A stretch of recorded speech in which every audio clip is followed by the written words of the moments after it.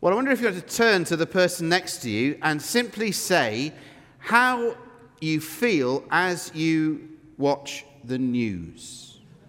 As you watch the news day by day, just turn to the person next to you and say, what are the feelings that come into your mind?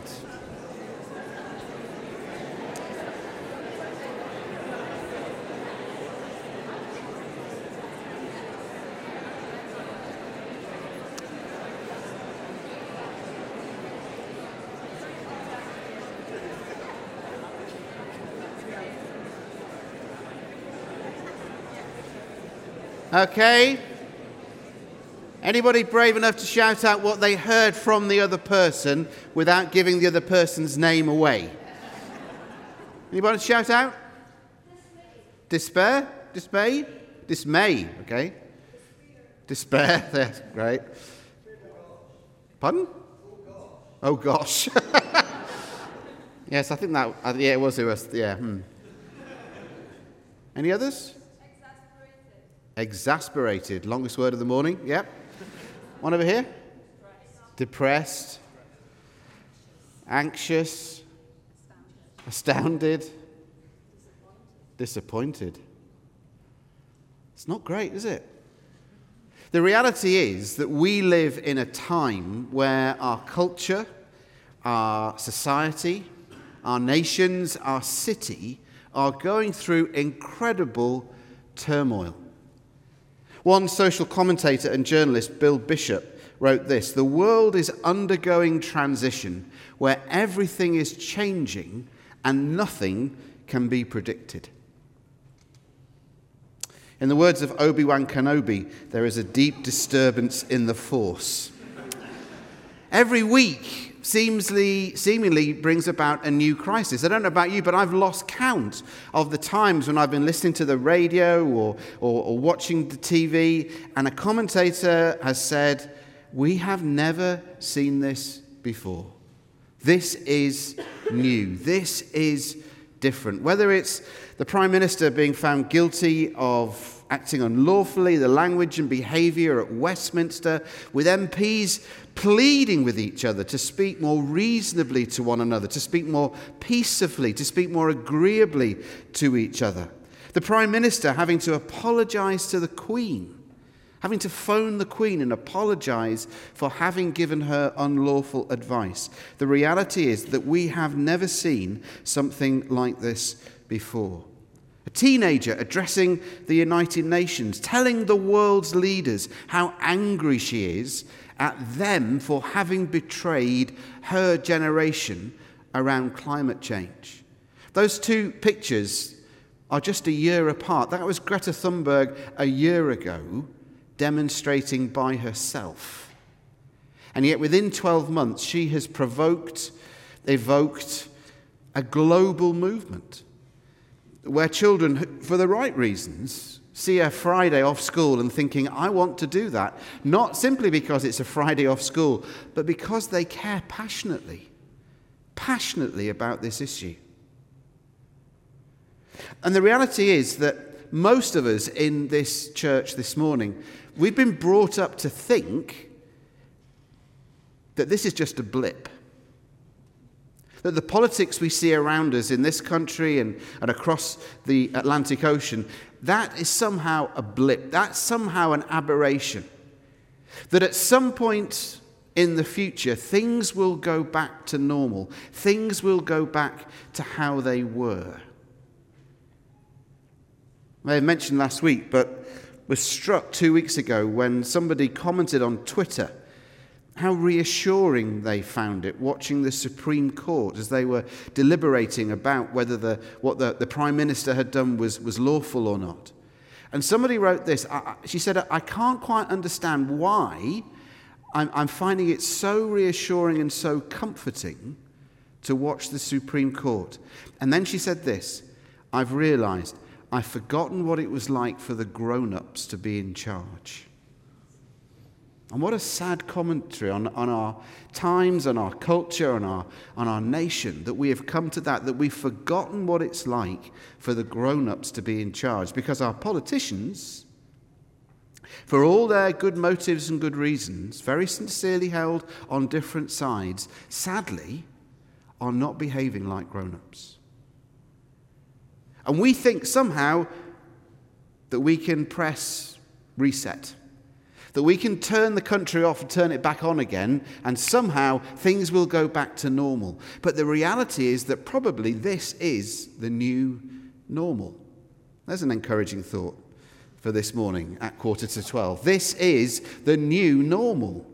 There's no guarantee that things will go back to how we thought they should be, in whatever political persuasion you are, because after 250 years of progress, of things we thought getting better and better, the reality is this is how things are.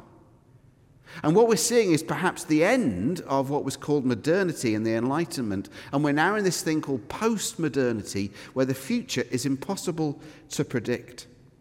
Because the reality is that the world that we live in is facing 5 great crises: social, economic, religious, political, and environmental, all at the same time. Now, we may disagree about which of those is the most important, but the reality is that all 5 are happening at the same time. At the same time, we're seeing a change in the world. Cities are growing in size and influence. The population of Edinburgh has increased by 12% in the last 10 years. Not just in August, when the festivals are on, but our city, its population has increased by 12% in the last 10 years. 70% of the population of Scotland now live in Glasgow, Edinburgh, Stirling, Perth, and Dundee. 70%. And the dream of the Enlightenment was that all places would become like a northern city, like Bonn, that's a picture of Bonn, or Berlin, or Gothenburg, or Stockholm. And we'd all have fantastic coffee shops, and we'd all have creative communities, and we'd all have wonderful tram systems. Discuss. But that was the ideal, that was the dream. But for some people, the dream is turning into a nightmare. One observer has said that cities like London and Chicago have become not so much magnets to those suffering economic hardship, they're more like Death Stars. And the reality is that whether it's Washington, D.C., where we were on holiday 2 or 3 weeks ago, whether it's Edinburgh, whether it's London, whether it's Mumbai, whether it's Melbourne, we see this paradox occurring where the richest of the rich walk past every day the poorest of the poor. Where within 1 block or half a mile, there are places and areas of incredible wealth sitting alongside areas of incredible economic deprivation. The rich are getting richer, but the poor are getting poorer. And it's happening all around us, and it's happening in our cities. Lesslie Newbigin was one of the church's most influential thinkers about mission and ministry in the last 50 or 60 years. For many years, he was a Methodist bishop, because he also was part of the United Church in southern India. An incredible thinker about mission and the way in which the church should react. And when he retired, he moved from South India to Birmingham in the West Midlands in England, where I used to live and work. And he actually lectured me at Theological College at Vicar Factory. He lectured me. Incredibly sharp mind.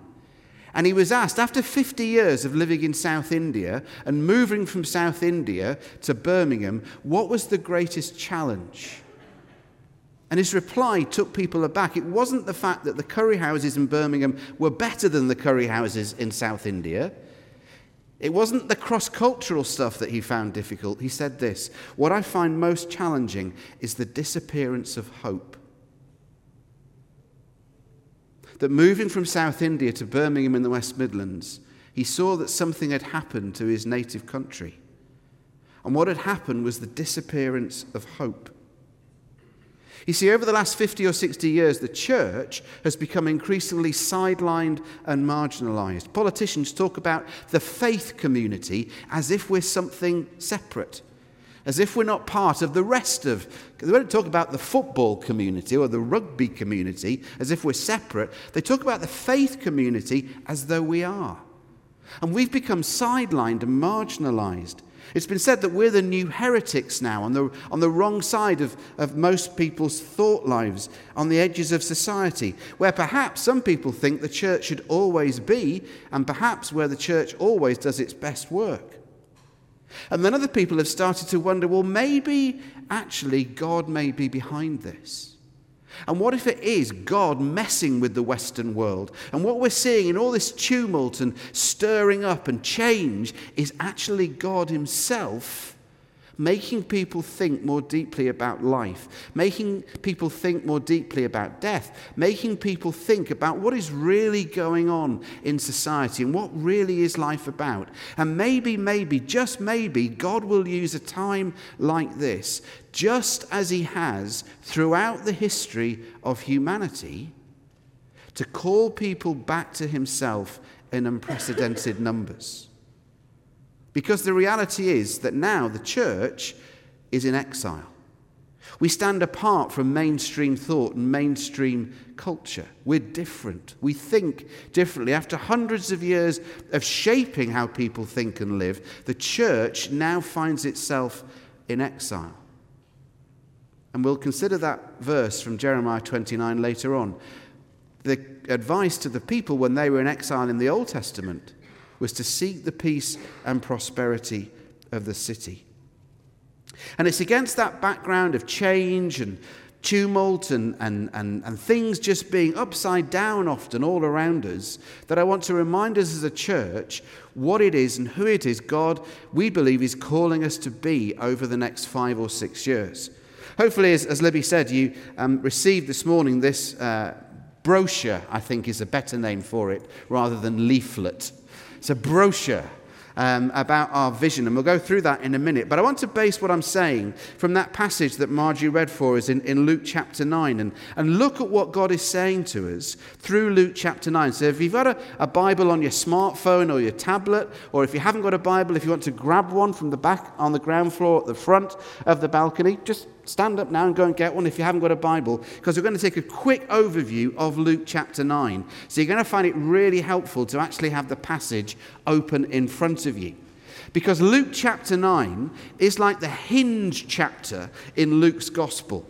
It contains the hinge verse 51. But Luke chapter 9 stands right at the center of Luke's gospel. After this, nothing will ever be the same again. It won't be the same again for Jesus. It won't be the same again for the disciples. And it certainly hasn't been the same for the church. And everything stands and turns and falls on Luke chapter 9 in the Gospel of Luke. And Luke builds up to that passage that Margie read for us at the end, which stands as a sort of climax at the end of Luke chapter 9. It's full of amazing opportunities for the disciples. They're sent out in verses 1 to 6 by Jesus to go and proclaim the kingdom of God and to heal the sick. They come back and they tell Jesus what's happened. When they come back, Jesus starts to preach and to teach, and a crowd gathers, a huge crowd. There's 5,000 men. We're not told how many women. We're not told how many children. And they're hungry. And Jesus, interestingly, says to the disciples, when the disciples said, how are we going to find food to find this lot? Jesus says, you give them something to eat. And then later, when they find a small boy and they steal his fish and bread, and well, he offers it to them. Probably with some, but you don't want that, do you? They just got to take it off him. What's interesting is that Jesus prays over the fish and he prays over the loaves. But look carefully at what happens next. It says Jesus gives the fish and the loaves to the disciples, and it's the disciples that feed the crowd. I've said this before, but if you've got a church Bible and it says in that little edit bit at the top, Jesus feeds the 5,000, and you've got a pen, you've got my permission to take your pen out and draw a big line through Jesus feeds the 5,000, because it's not true. Jesus didn't feed the 5,000. The whole point of the story is that it's the disciples who feed the 5,000. The disciples are given a part to play. The disciples are given a role. The disciples are the one who take the fish and the loaves, and they're the one who have to give it out to the crowd, who keep on looking back in the basket, and there's still more fish, and there's more bread in the basket. It's the disciples who are feeding the crowd. It's not Jesus who were feeding the 5,000. And then what comes next after that is the transfiguration. Just before that, Jesus has said, well, who do people say I am? The disciples say, lots of people say John the Baptist. Some people say you're Elijah. But Peter makes his famous declaration, you're the Messiah. Then Jesus outlines what's going to happen. Verses 21 to 27, he speaks about opposition. He speaks about rejection. And he speaks for the first time about the fact that he's going to die. And he begins to outline the cost of discipleship, what it means to follow him. Then three of them, Peter, James, and John, see Jesus transfigured. They see Moses and Elijah. Imagine what that was like. I'm going to trip over this rug, aren't I? I can see some of you feeling anxious on my behalf, so I shall flatten it. But they go up the mountain and they see Moses and Elijah. What's the equivalent? The equivalent is me seeing Sir Bobby Charlton. If you were a first century Jew and you went up a mountain and you saw Moses and Elijah, for you it would be, there's Moses, there's Elijah, and there's Jesus. Because in your mind's eye, Moses and Elijah were just amazing.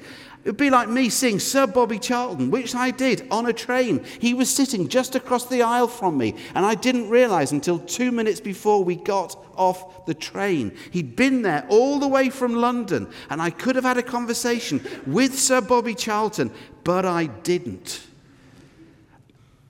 Peter, James, and John see Moses and Elijah. Amazing. Then they come down off the mountain. It's been just incredible.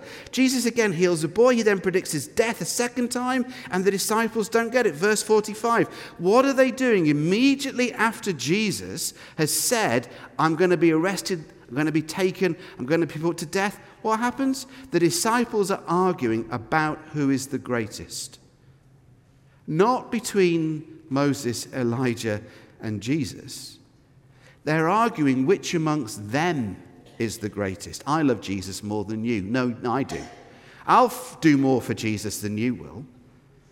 Competition and comparison, which has always been there in the church and always is so destructive and always is so damaging and always is so toxic. But the reality is that we still do it. Compare ourselves to other Christians. Or as a church, compare ourselves to other churches. We're better than Central. We're more spiritual than Destiny. We're louder in our music than Hillsong. Maybe not. But it's a dangerous game to play if you start to go down that route. And what does Jesus do? He points to a child and says, unless you become childlike, you can't enter the kingdom of God. It's not about being great. It's not about all this competition and comparison. But he takes a child and says, unless you become like a child, you cannot enter the kingdom of God. There's something incredibly profound and simple and humbling about a child. You see it in Greta Thunberg lecturing the United Nations. I saw it this week on Tuesday. I was in Milton Keynes at a World Vision Day of Prayer. 350 people from World Vision staff from across the UK gathered together to pray, along with other World Vision staff around the world. And in the middle of it, we were led in prayer by a 9-year-old called Molly. And that was the moment that most of us will remember. When a 9-year-old stood in front of 350 leaders and led us in prayer. Incredibly profound, yet incredibly simple, but also incredibly humbling. The hinge verse comes next, verse 51. Jesus resolutely sets his face towards Jerusalem. Other translations have something like, he set his face like flint towards Jerusalem. And what Jesus is doing is that from now on, he's heading towards Jerusalem. Nothing is going to distract him. He knows what lies awaiting him there. He knows it's going to be death. He knows it's going to be arrest. He knows it's going to be crucifixion. He knows it's going to be rejection. He knows it's going to be betrayal. But Jesus now is heading towards Jerusalem. And he resolutely sets his face towards the cross. And as I said, after this, there's literally no turning back. There's no going back to Capernaum. There's no going back to Galilee. There's no going back to mum. There's no going back to his brothers and sisters. After this, he's setting his face towards Jerusalem. And the route that they decide to take takes them past and into a Samaritan village. And because Jesus has set his face towards Jerusalem, the Samaritans say, "You're not welcome here." It's like somebody passing through Edinburgh on their way to Glasgow. You'll have had your tea. Keep moving. Keep moving. And James and John, perhaps mindful of the discussion about who is the greatest, they come forward and it sounds so spiritual. "Lord, you want us to call down fire from heaven on this village? We'll show them, Jesus, and we'll show you at the same time." And Jesus simply rebukes them and says, "No, that's not how my kingdom works. I've taught you to live differently. I've taught you to pray differently. I've taught you to respond differently. Life in the kingdom is different to that." And then 3 people come forward. And each of them in their own way is called by Jesus to follow him. And the response that Jesus gives to each of them can appear to be almost curt and dismissive and almost sniffy. First person actually volunteers. He comes forward and says, "I'll follow you wherever you go, Jesus." And Jesus simply looks at him and says, "Well, foxes have holes, birds have nests, but the Son of Man has nowhere to lay his head." i.e., if you follow me, there are no guarantees, there are no rewards, there's no accommodation, and it's going to be hard. Do you really know what you're signing up for? Brackets, no, I don't think you do. And then he looks at the second person. The phrase that Jesus uses is that significant phrase that a rabbi would use to somebody when they say, "Follow me." Because when a rabbi said, "Follow me," what they were doing was they were identifying somebody with potential. When a rabbi said to a person, "Follow me," it was a technical phrase. It meant, you can come and be my follower. You have the potential to sit at my feet. You have the potential to know what I know. You have the potential to do what I do. You have the potential to become like me. So for Jesus to look at somebody and say, "Follow me," like any rabbi, was significant. The person responds quite reasonably and says, "Lord, first let me go and bury my father." In Jewish culture, there was no higher duty than burying your father. It was the most important thing that you could do. Some of us have had that heartbreaking privilege. Our parents have died. And it's the last thing that we've been able to do for them, perhaps, is to bury them well. Is to show our love and gratitude and thanksgiving for all that they've given to us by burying them well. It's a perfectly reasonable response. Jesus replies with an absolutely cutting statement: "Let the dead go and bury their own." What Jesus is saying is, this is not business as usual. This is different. And all the normal rules no longer apply. Somebody else steps forward, a third person, and says, "I'll come and follow you, but I want to go back and say goodbye to my family first." Again, perfectly reasonable reply. And Jesus says, "No one who puts a hand to the plow and looks back is fit for service in the kingdom of God." And he uses this analogy, this parable, and says, if you're plowing a field, the last thing you do is look behind you. Because as you're looking behind you, as you're plowing a field, then the plow starts to go all over the place. The closest we get is if you're cutting your lawn, if you're mowing your grass, and you're going for those, you're trying to create Lord's Cricket Ground or Hampden Park or Murrayfield with the lines that go up and down, the last thing you do is look back. Because if you look back, the lawnmower is going to go all over the place. That's the analogy that Jesus is using. He's saying you don't look back because this is not business as usual.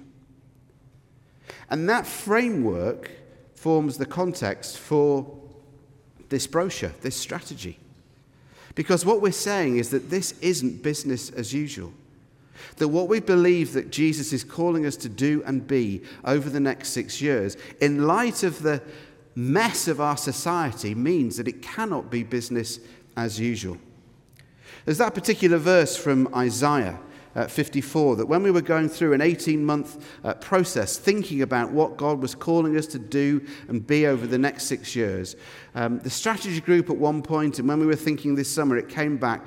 These verses from Isaiah 52 came to mind. Isaiah 52 and verse 4, "Enlarge the place of your tent, stretch your tent curtains wide, do not hold back, lengthen your cords, strengthen your stakes."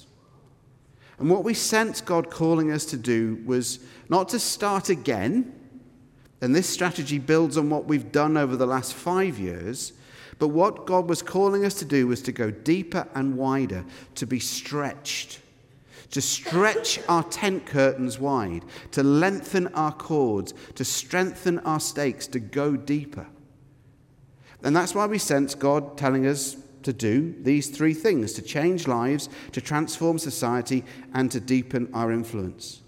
Changing lives is very simply about seeing, firstly, those of us in the church deepen our relationship with Jesus, growing in our relationship with Jesus, becoming more aware of our relationship with Jesus, and going deeper in our relationship with Jesus. But as Jesus changes us, then we long to see more people come to know him. We long to see more people come to know Jesus. So we'll carry on running things like Alpha. We'll carry on running things like Freedom in Christ. But we'll also intentionally challenge one another to see one of our friends come to an event, come to a service, come to a course, in some way, come to serve maybe at our Saturday meal, and get them into the sphere of influence of the church every 12 months over the next 5 years.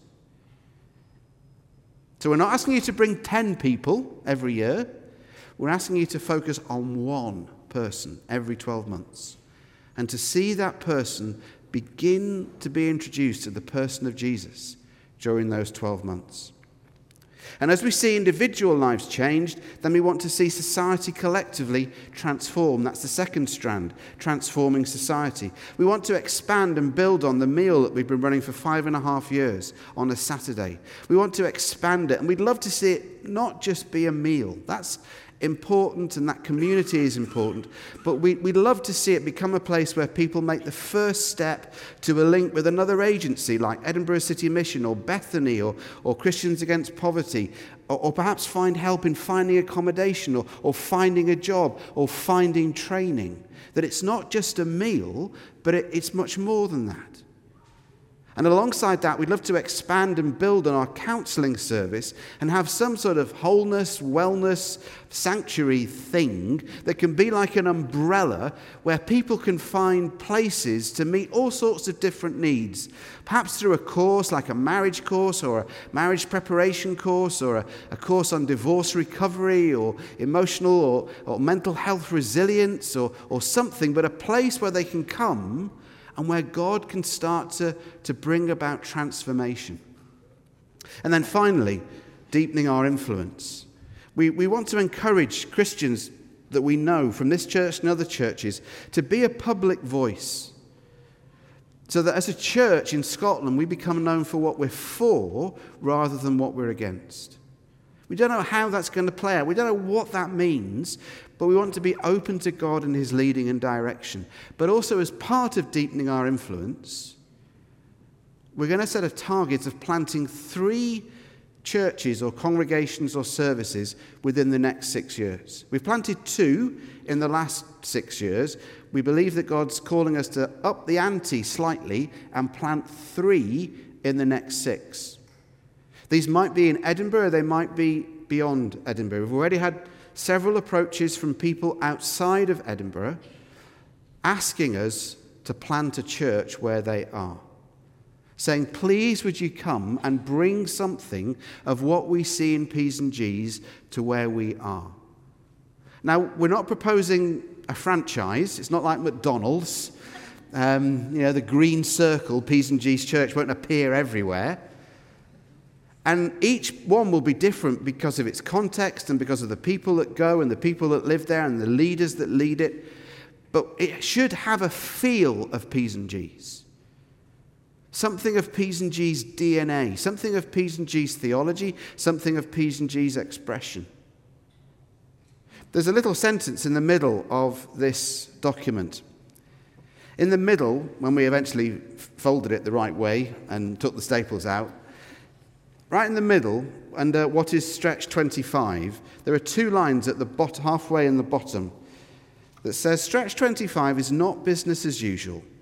This is a strategy to help change Scotland. Now, if I'm honest, when I first wrote that, never mind read it, I thought that is a bold claim. But we want to play our part, along with other churches in the city, along with other churches across Scotland, along with other agencies, because we believe passionately that Jesus is the only one who can change our nation. That Jesus is the only one who can bring about hope. Jesus is the only one that can bring about change. Jesus is the only one who can restore and refresh and redeem and renew. And because of what Jesus means to us, we want more and more people to come to know him. At the essence, that's what this strategy is about. More people coming to know Jesus and more people growing deeper in their discipleship of Jesus. It's going to stretch us. Being stretched is never comfortable. Being stretched is never easy. Being stretched is demanding and challenging. But we believe that this is where God is calling us. And over the next few weeks, we'll be discerning together what that means for each of us.